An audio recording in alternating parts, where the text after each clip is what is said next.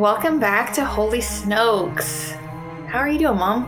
I'm doing good, babe. How are you doing? I'm doing pretty good. It's a time to be alive as a Star Wars fan and Marvel.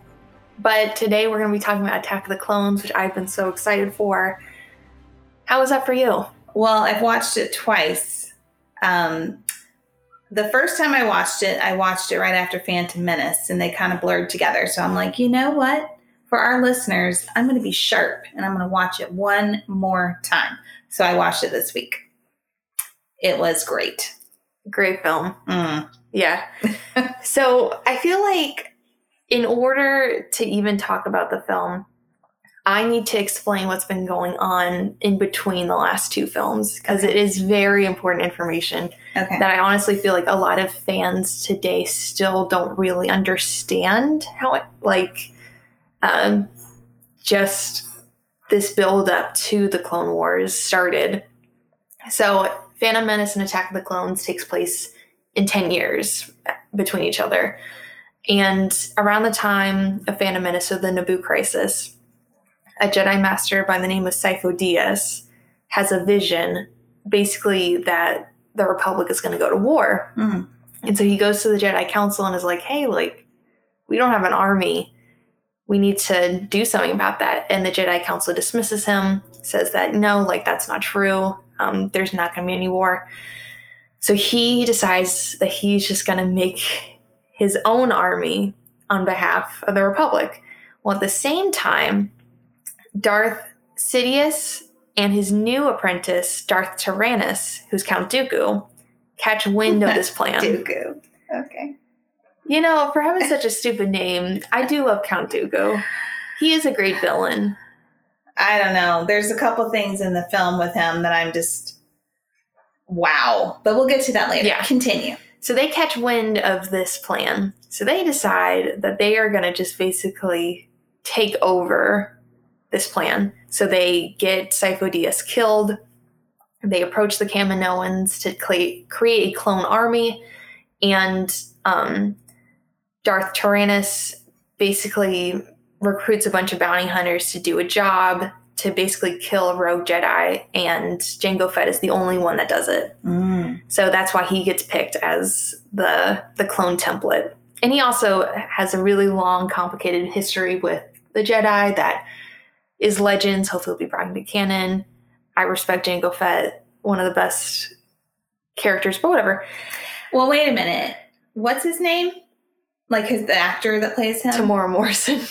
Do we want to talk a little bit about how you're in love with him? We will, but I feel like once we get to that point in the movie, that's when I'll do my rant about how gorgeous that man is.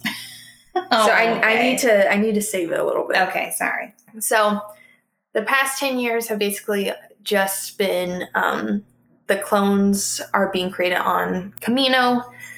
The Jedi have no idea about it, but the Kaminoans have been told that it's for the Republic, while secretly the Sith are just mingling with these plans. And at the same time, Obi-Wan has been training Anakin as his Padawan.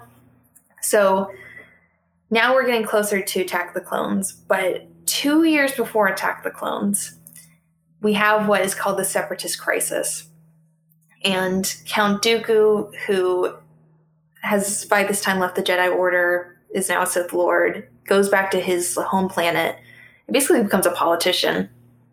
Him and a bunch of other systems decide that the Republic is corrupt, and they basically secede from the Republic. So that was 2 years before the events of Attack of the Clones, and at the beginning of the movie, Padme is coming back to Coruscant to vote on a bill that basically would create an army to deal with this problem. But she's the head of the opposing party. So her vote really is important because she strongly opposes any type of war, any type of army. And she's, just to clarify, she's a senator now. Yeah, she's a senator. She's not a queen anymore. She's a senator. She served her 2 terms as queen. And when she finished her 2 terms, the new queen was like, do you know what, you're really good at this. Do you want to be senator? And she just reluctantly agreed. But the movie starts with just Padme trying to get killed. I wasn't expecting you to say that. Okay. I mean, could you imagine just that being that important that someone just wants to kill you? No, I can't. But clearly her and her amazing acting is that important. Well, it seems like she just doesn't care. Well, there's not a lot of emotion coming from her.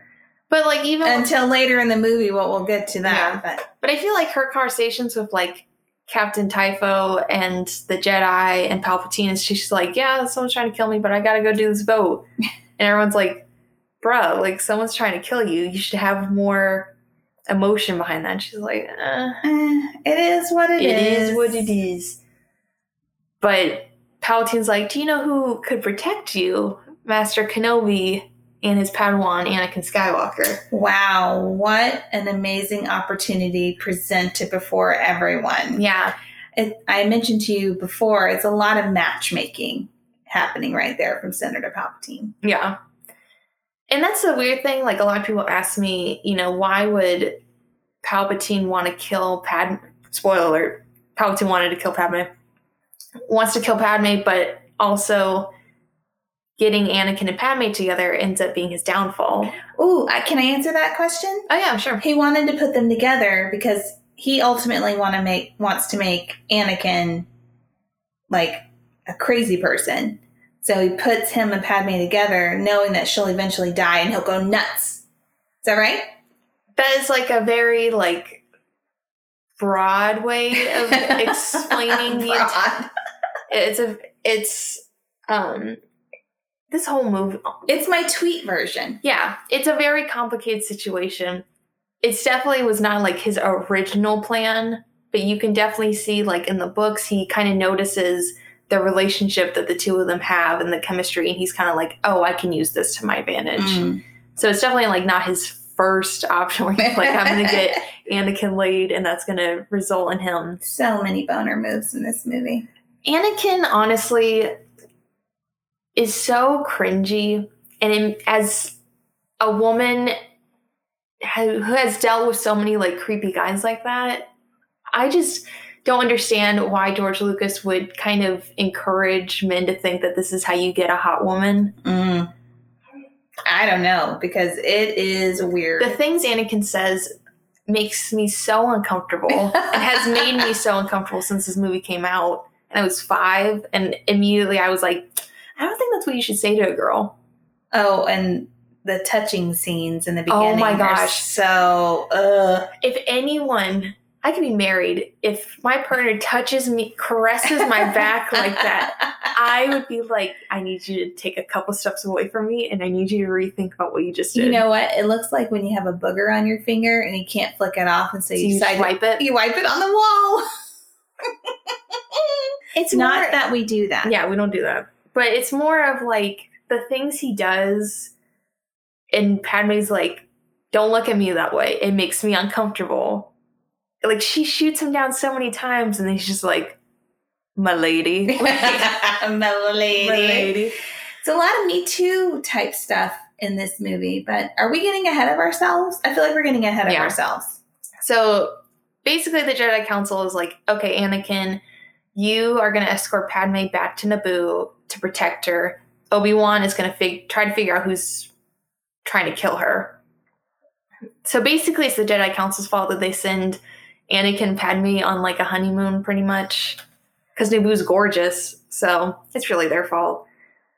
But they go to Naboo and they do some weird frolicking in fields and picnics, and Anakin talks about how sand is rough, coarse, and irritating and gets everywhere, and apparently Padme's like, that's so hot. Ugh. Do you have stats about the movie, though, this time? Oh, like interesting things? Yeah, you always start off with our interesting facts. Sorry. We want the facts. I'm sorry. I was just so concerned about how this all happened. The sexual harassment. The sexual harassment is very important to me.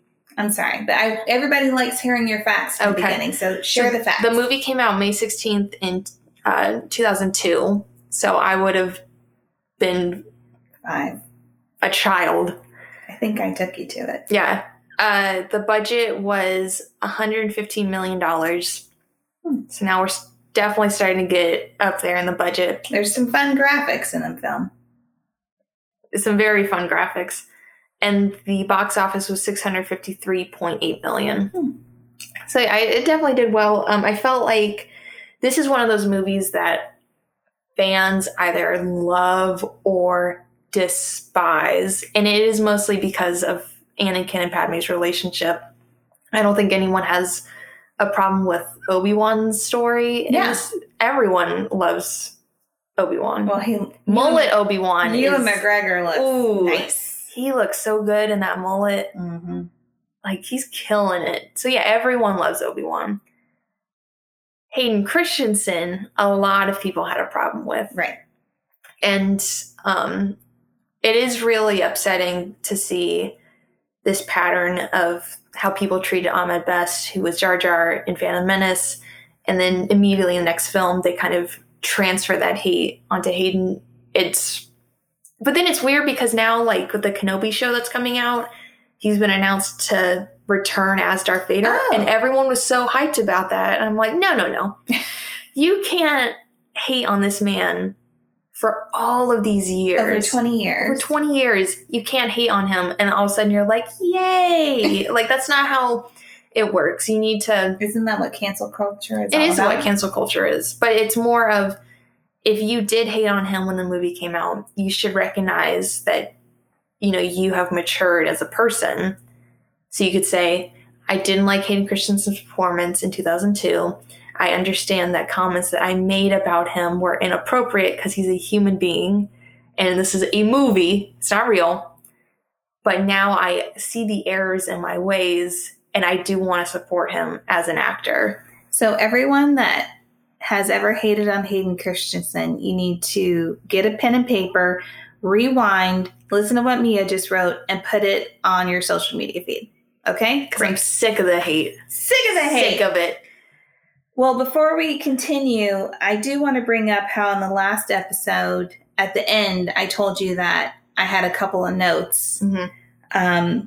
Those were, hopefully you remember what I said, but just in case, baby, sand, kiss, lots of boner moves, copy and paste clones. So we've talked about the boner moves. That is literally... And sand. I don't remember why I wrote down the other things. However, watching it the second time, I have written down a lot of thoughts. Okay. So we can wait to go over those, or we can start now. No, I'm excited to hear them. All right. So number 1, Obi-Wan has a split personality. Interesting. I love Ewan McGregor. We've talked about it. I love the character of Obi-Wan. But dang, when they're in that elevator going up to see Padme, like in 1 minute, he's like, you're smart. I like you, Anakin. You know exactly what you're doing. And then the next minute, he's like, stop sweating. Control your emotions. And I'm like, dude, no wonder he's like conflicted. Well, no, because I told you that when a master picks their Padawan, they develop a force bond so they can like share information between each other telepathically. So that means that literally Obi-Wan has 100% unasked for connection to all of Anakin's dirty thoughts. That's kind of like in, not to jump movies, but in Twilight, how all the wolves can sense. They can sense Jacob's lust. Yeah, so Obi-Wan's fully like, geez, man, like, I know you're 19, but can you, like, calm down the horniness for a moment? Because then they have that argument. Because then they argue in front of everyone, which is so uncomfortable, where he's like, we will not go through this exercise again. Like, you will learn to listen to me. I'm your fucking master. Like, what's not computing in your head? And Anakin's like, well, I think I know better. And it's like, no, shut your mouth. Shut your mouth. Well, that's actually the next 2 comments I've written is, but I am grown up. And yes, master.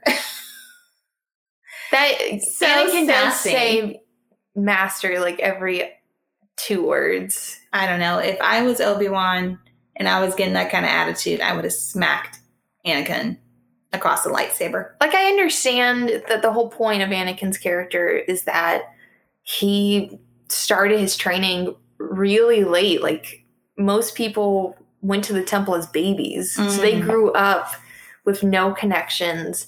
They have been indoctrinated into this religion.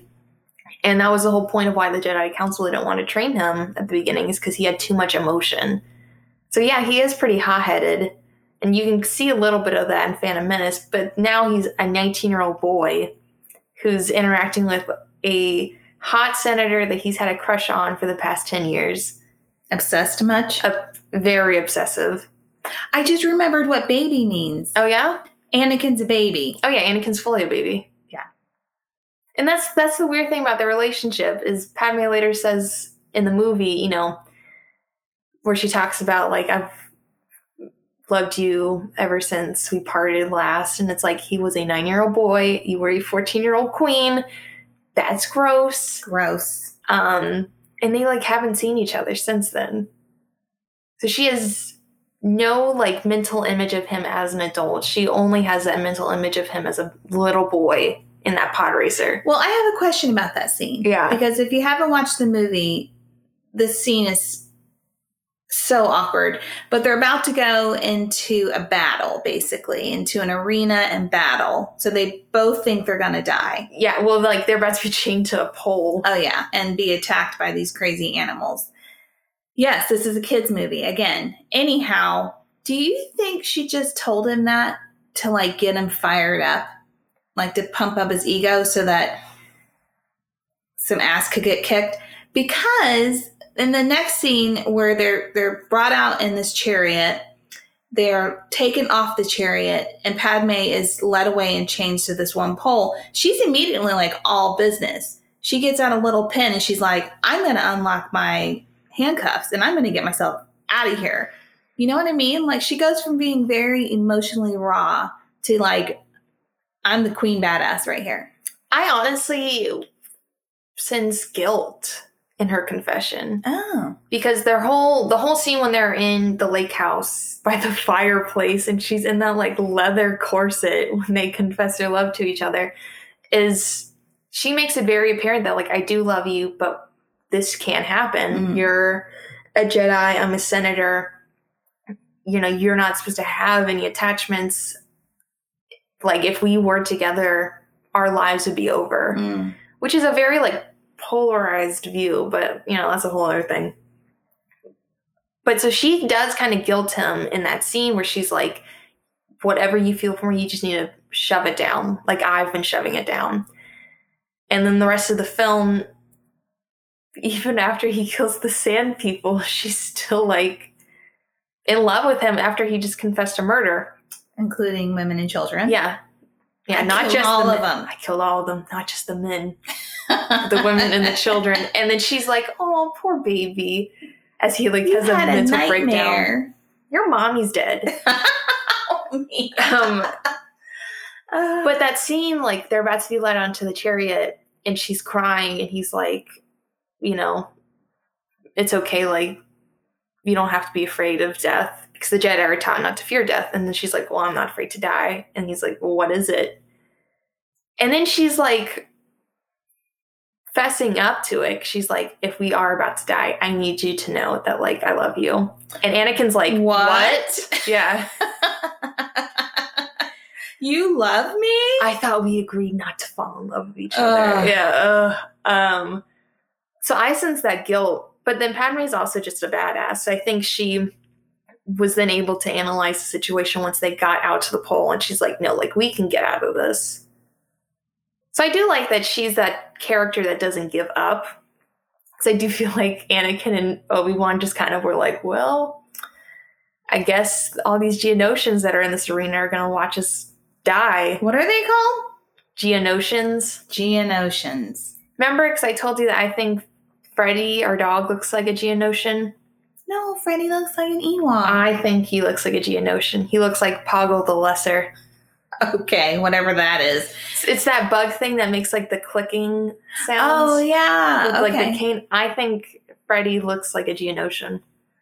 Hopefully everybody's getting a clear vision of what he looks like. He's actually sleeping on the floor right next to us. He decided to be part of the podcast today. Yeah, good for him.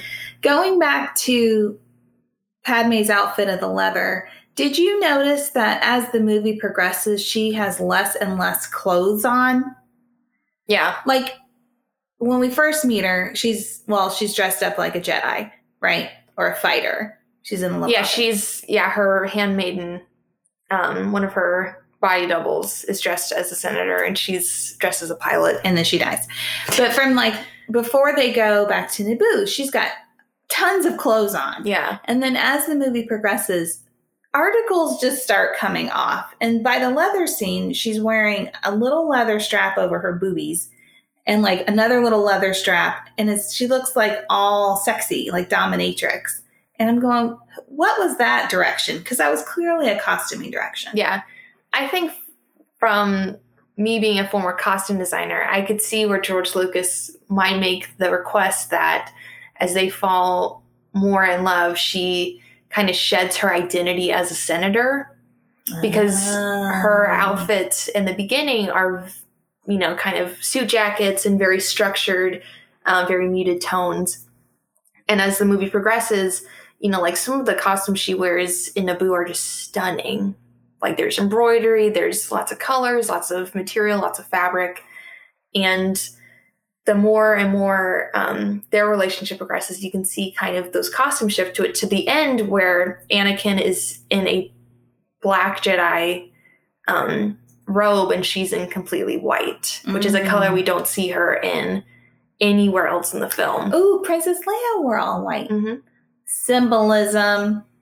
I love it. I did like her sweater when they were on the sand desert place. What's that place called? Tatooine. There you go. I really liked her outfits that she wore in Tatooine. And I'm like, where are you getting these? Like, I don't see a bag. Yeah, like Beru, who's young there. I'm like, she doesn't seem like the type of person that's wearing these. And Shmi, I don't think was wearing these when she lived there. So are you just did you bring your luggage with you? Maybe they're all off the side because they're not allowed to be on the film. So they're 500 yards off to the left, her costuming department and stuff. Maybe. She seems like the type. I mean, she does have a captain of security. So clearly she's got an entourage and all these senatorial aides and body doubles. I'm trying to think back. Oh, that's right. I had written down, I slaughtered them like animals. I hate them. Going back to the sand people, but I feel really bad for the Tusken Raiders because pretty much up until 2020 with The Mandalorian Season 2, they have just been treated like garbage. Well, that's what they are, is garbage collectors of that's sorts. That's what Jawas. No, they go through with that big armored car and pick up stuff. But the whole thing with the Tuskens... Oh, wow, I'm totally mixing up things. You're thinking the Jawas. Sorry, everybody. There's a lot for my brain to take in. I'm going to give you a description, and I need you to figure out what kind of modern day real world equivalent this sounds like. Okay. A people that dress modestly and cover their face, have a very conservative religion where they still abide by to those rules where they can only show their face to their spouses. Is it starting to sound like something familiar? Think of a religious group that lives in the desert and is highly persecuted. Oh, Muslims. Yeah. Okay. I thought you were talking about Mormons. No. If anything, I say Mandalorians are Mormons because they love children. Oh, that's right. Okay. Yeah. But so there's been this weird religious persecution to the Raiders. And that's their whole thing is in books and in Mandalorian, they talk about, they're invaders on our land. And the Raiders are like, no, you're invaders on our land. And so there's this weird tribal disagreement going on. And it's just very icky how they're treated. And finally, Mando's the first person in literally all of Star Wars that's I'm going to learn their language and treat them with respect. But yeah, Anakin slaughters them. And I understand, they did kidnap his wife or his mom. Yeah. And if somebody kidnapped me, wouldn't you be all crazy? Yeah, I'd go crazy. I don't know. But to the point you're slaughtering like an entire village of people in a blind rage. If that isn't the biggest red flag for Padme. And instead she's like, oh, I'm so sorry your mom died. Let me give you a hug. I love you. It's like, do you know what? You deserve to die in Revenge of the Sith in childbirth. Like, you're making bad decisions. Well, going back to that scene where they're about to enter the arena and die, or at least they think they are. Yeah. The part where their two ponytails are shown in the silhouette is just too much for me. She doesn't have a ponytail. She has this like weird... She's got like a bun braids and stuff. Again, who's braiding her hair? I don't know, but... See, that's my favorite Padme outfit, where she's got like the white cowl. It's very Rey-ish. Well, it's funny because there's this meme where it's like a picture of her in the cowl and then Kylo in his cowl. And it's like Kylo stole his like grandmother's wardrobe. Aww. But I just love that silhouette and the all white before it gets cut off into a crop top by that like space tiger thing. Yeah. Well. Which that's a whole other issue. So next thing I have is Lord pooped on his scooter. But nobody pooped. It's just... That's what autocorrect did. To Dooku. When he's on his little scooter. I love that scene where he's he's just like standing there like, I'm on a scooter flying through space. I love it because he just seems so unimpressed that he's being chased down by all these gunships. Yes, on a scooter. Like, he's got some like guards behind him, some like droids. But he didn't have a helmet on. Like, of all the things to complain about, it's going to be the helmet. I don't know. Every single person in this universe carries a weapon. Yet he's on a scooter, Mia. He's like on a Vespa. He's a Dark Lord. Well, I don't know. The whole scene makes me laugh. Oh, it makes me laugh too. Oh, I love it. And I only have two more things. Okay. Do you want me to go ahead and do those two? Poor Jimmy Smits. When he's on the credenza or whatever. 6'3" King Jimmy Smits. And like all of them are talking about how things are just gonna go downhill from here. Poor Jimmy Smits, he just has his face on like, oh shit, I shouldn't be in the company of these people. But yet he is. But that's the thing that I love about his character is clearly like him and Padme and the rest of like the pacifists clearly do not trust Palpatine. Like, they know something's going on because in Revenge of the Sith, there's a deleted scene where the two of them and a bunch of senators meet together and they basically form the Rebel Alliance. Mm-hmm. Like, they have a conversation where they're like, something's not right. We need to do something about it. If something bad does happen, let's all pledge to do something about it. So clearly, like, at this point, has sensed something's wrong. But I understand that he's in that position where he really cares about democracy like Padme, wants the system to work so badly that he's going to kind of hold out on any sort of action because he wants the Senate to just stop arguing. Does that end up being their downfall? Absolutely. Because that ends up being everyone's downfall. There's the clear manipulation of Palpatine where he's devised a system where the Senate doesn't work, so nothing changes. The citizens in the galaxy become so indoctrinated into this idea that democracy doesn't work, that with the Clone Wars, they'll lose access to food and water and medicine because there's all these trade routes that are being blocked by the Separatists and by all these corporations, so they are just barely surviving, but their public is spending all this money just on the war effort. To the point that by the time we get to the Galactic Empire, people are so willing to give up their freedom to just be protected. Mm-hmm. And that is the ultimate downfall of the Republic, is that they've been so blind to the suffering of their own people. Because like the whole Separatist crisis thing, who cares if these systems leave the Republic? Realistically, you're like, okay, if they don't want to be part of it, that's fine. But the whole war itself is not devised by these separatists. Mm-hmm. It is through the actions of these Dark Lords. Mm-hmm. And like that's weird because in Clone Wars they talk about there's senators in the Separatist Alliance that are fully like, yeah, like we just see that the Senate's corrupt and we truly believe that the Republic is just outdated and we just don't want to be a part of it. But they don't support the war. Mm-hmm. So I just love it. Politics, space politics. I was going to say it reminds me a lot of what's going on in politics today, right? So without naming names, you mentioned that people just felt like they wanted to be protected. Well, a recent president of our country used that as a tactic to get elected. Yeah. Like, you can keep your guns, America first, will protect you. Yeah. And then look what happened. Well, and I think that's something that I've learned a lot in my political science major is that those are concepts that in America we believe are tied to democracy. This idea of we're the land of the free, home of the brave. So we fully believe in this sense of protection and that democracy will save us. But then you have to realize that it doesn't really truly exist because there will always be someone that is trying to manipulate the system.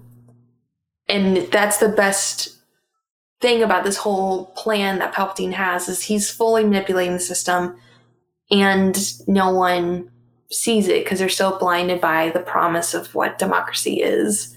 And even Padme in Revenge of the Sith finally kind of sees the light and she's like, what if the democracy that we've been fighting for just no longer exists? And Anakin's like, you're sounding like a separatist. And he goes on a whole rant, but Padme finally is like, maybe like we've just been buying into this lie. And I think you could say for the longest time our own political system has been that, just a big lie. And people my generation have been like, yeah, it's a lie, like we need to do something about it. But we're also young enough to where people can put us down. And I mean, Padme at this point is 24, so she's young enough to where people can just dismiss her. She's a senator of a small planet that really doesn't have that much political power. So they could just easily be like, oh, she's just that. She's like if she were from Delaware. Yeah, oh, fully. Like, I'm a senator from Delaware. Because, like, even Bail, like, he's the senator for Alderaan, which is another planet that doesn't really have a lot of political power, but he himself is so respected. So he kind of seems like the Bernie Sanders. Alderaan is Vermont, but like everyone loves him and respects him. So they kind of just like, oh yeah, who cares about his constituents? We just care about his opinions. Well, speaking of Bernie, our other guy that we love a lot, Joe Biden, who would Joe Biden be in Star Wars? Ooh. That's a deep question, I know. I know who Lindsey Graham would be. Who would Lindsey Graham be? He would be... Well, he'd be a Dark Lord, because I just hate how he is. But I think Ted Cruz would be Lord Dooku. Would be Count Dooku. Yeah, Count Dooku. I can see that. I definitely riding on his little scooter from Texas. I definitely feel like Joe Biden wouldn't be a senator. He'd be a Jedi. With those aviator glasses on. Oh, yeah. Oh. He's got a lightsaber one hand and an ice cream cone in the other. He's in like the Jedi Council chambers and he's sitting in like that chair and he's got the ice cream in one hand. But like out of all the Jedi, I'd say maybe I'd say either like Yoda or like Plo Koon. Okay, I don't know who Plo Koon is. I'll have to look that up. I love Plo Koon. I would totally agree with the Yoda because everybody makes fun of how old he is. But every once in a while, he's like, I'm going to kick some ass. Oh, like when he's fighting Dooku and he's doing like gymnastics. Yes, exactly. I think that is like so funny. But I will tell you, when that movie came out the first time, the crowd went wild. They were wild. I mean, to see like Yoda go from like a crazy old frog living in the swamp, hidden R2 of like his cane, to like the High Master in the Jedi Council. Like clearly like he knows what he's doing. and Dooku was his apprentice. So it seems like a very like cool duel to see, because Dooku's so calm and collected and has a very like regal way that he fights. Yeah. Which I really like that for his character. And then Yoda's just doing backflips against like the sides of walls. Jedi Master. All right, I have one more thing. Okay. The last thing is, and if you hear our dog in the background, that's what he is. The last thing is the robot hand at the wedding. Oh my god. Well, let's talk about the wedding really quickly. That whole part, like, it does suck for Anakin that he lost his hand. Especially because later on, during the Clone Wars, and like immediately after, the Jedi Council thinks that he's like less than, because they basically argue that since he's lost part of his body, he's lost midichlorians. But the hand is just so creepy. The whole wedding scene is so weird. It's so Italian. Like, it's so Godfather. Like, her veil and everything. I love it. Oh yeah, it's gorgeous. But I love it because after he gets his arm cut off, you know, he's in the hospital on Coruscant. Obi-Wan goes to Padme's apartment and is like, hey, Master Yoda and I had a conversation. We know about your relationship because you kiss each other in front of us. And we're basically breaking up with you on, like, his behalf because he's in the hospital. Because he's the chosen one. He can't do that. He's also a Jedi. He can't do that. And so emotions. Yeah, emotions. No.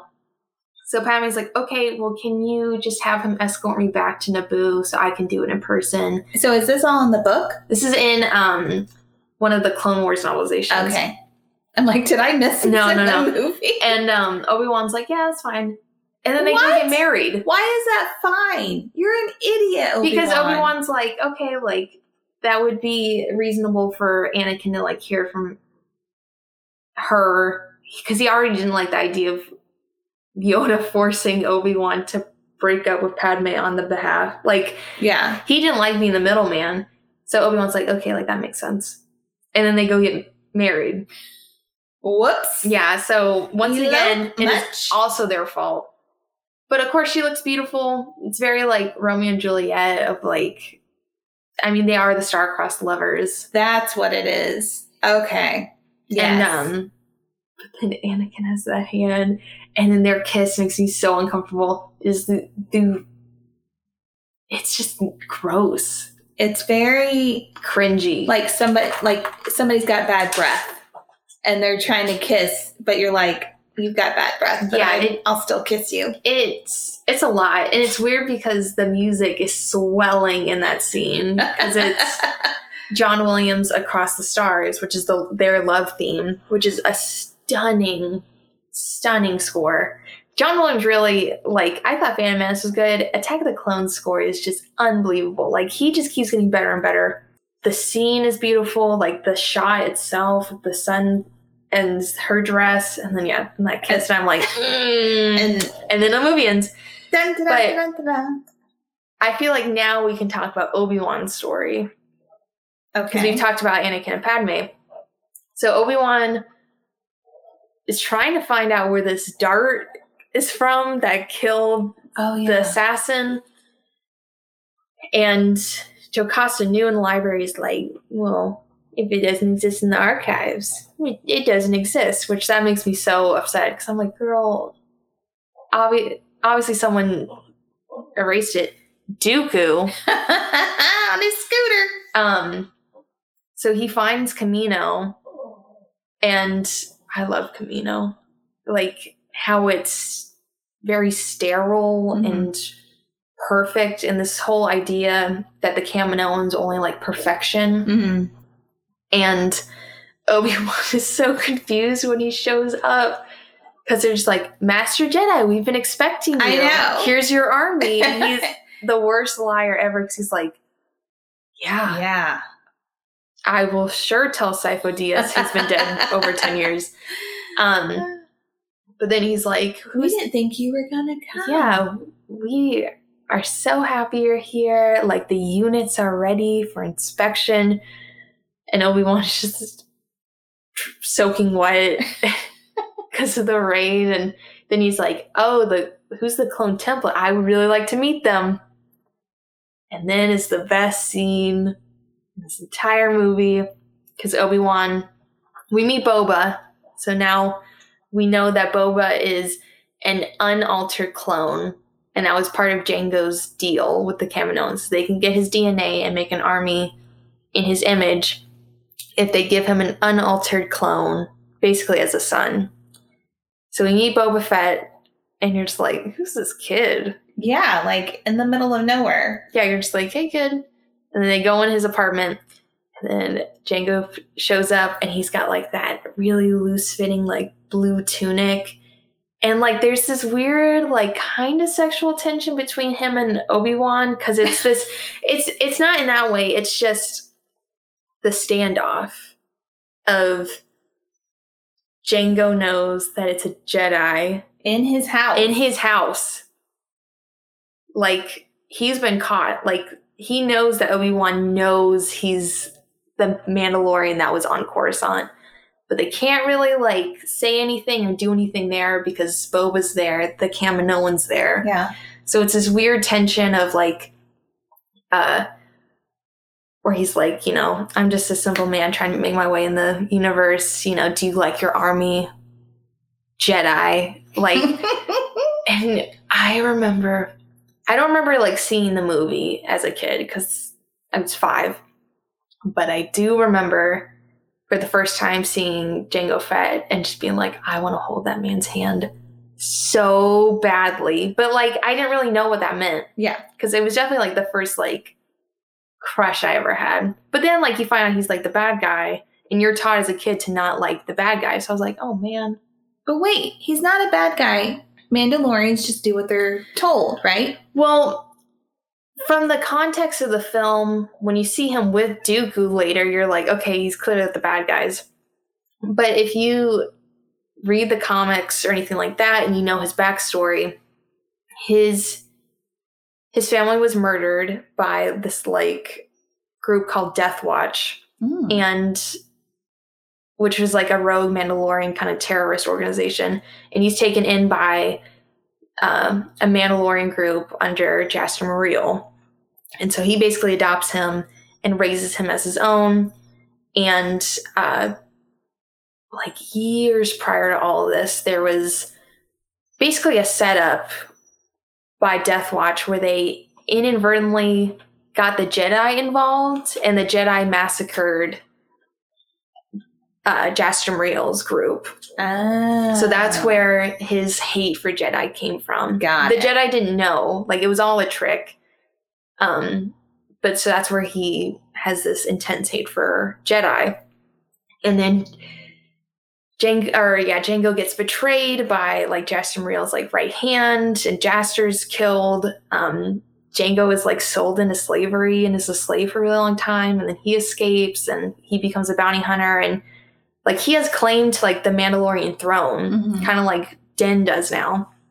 But he, you know, he's just kind of swimming in his grief and is kind of using bounty hunting as like a way to get past it. So when Count Dooku shows up and is like, I have a proposition for you, go kill this rogue Jedi, the Montrose, the guy that betrayed him, is also doing this hunt. So he ends up getting his revenge, and that guy gets killed.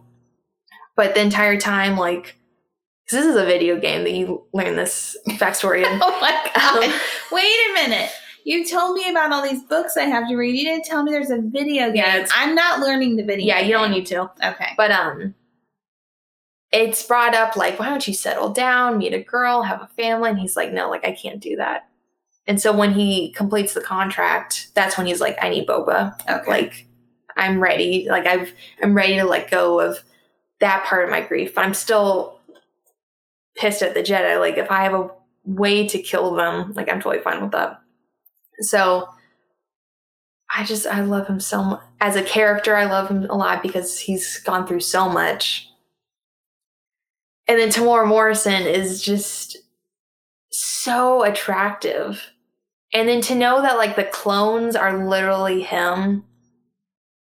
No wonder why when Clone Wars, the TV show, came out, even though like season 1 clones were rough looking, like they look nothing like him.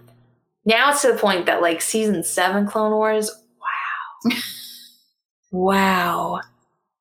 Like I told you the other day, like when I look at pictures of season 7 Rex, it like makes me nauseous how attractive he is. Oh my God, Mia.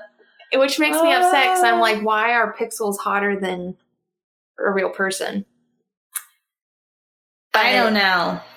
But now Tamora Morrison is 60 and he's playing Boba. And like, I've watched that episode of Mandalorian so many times because it's just so hot. Next episode, we're going to do Revenge of the Sith, which I'm so excited for. So excited for. That makes me nervous. You should be, because I have a lot to say about how funny that film is. I wasn't expecting you to say that. And yet how utterly heartbreaking it is. It's funny from like a script standpoint where you're like, ha ha ha, you know.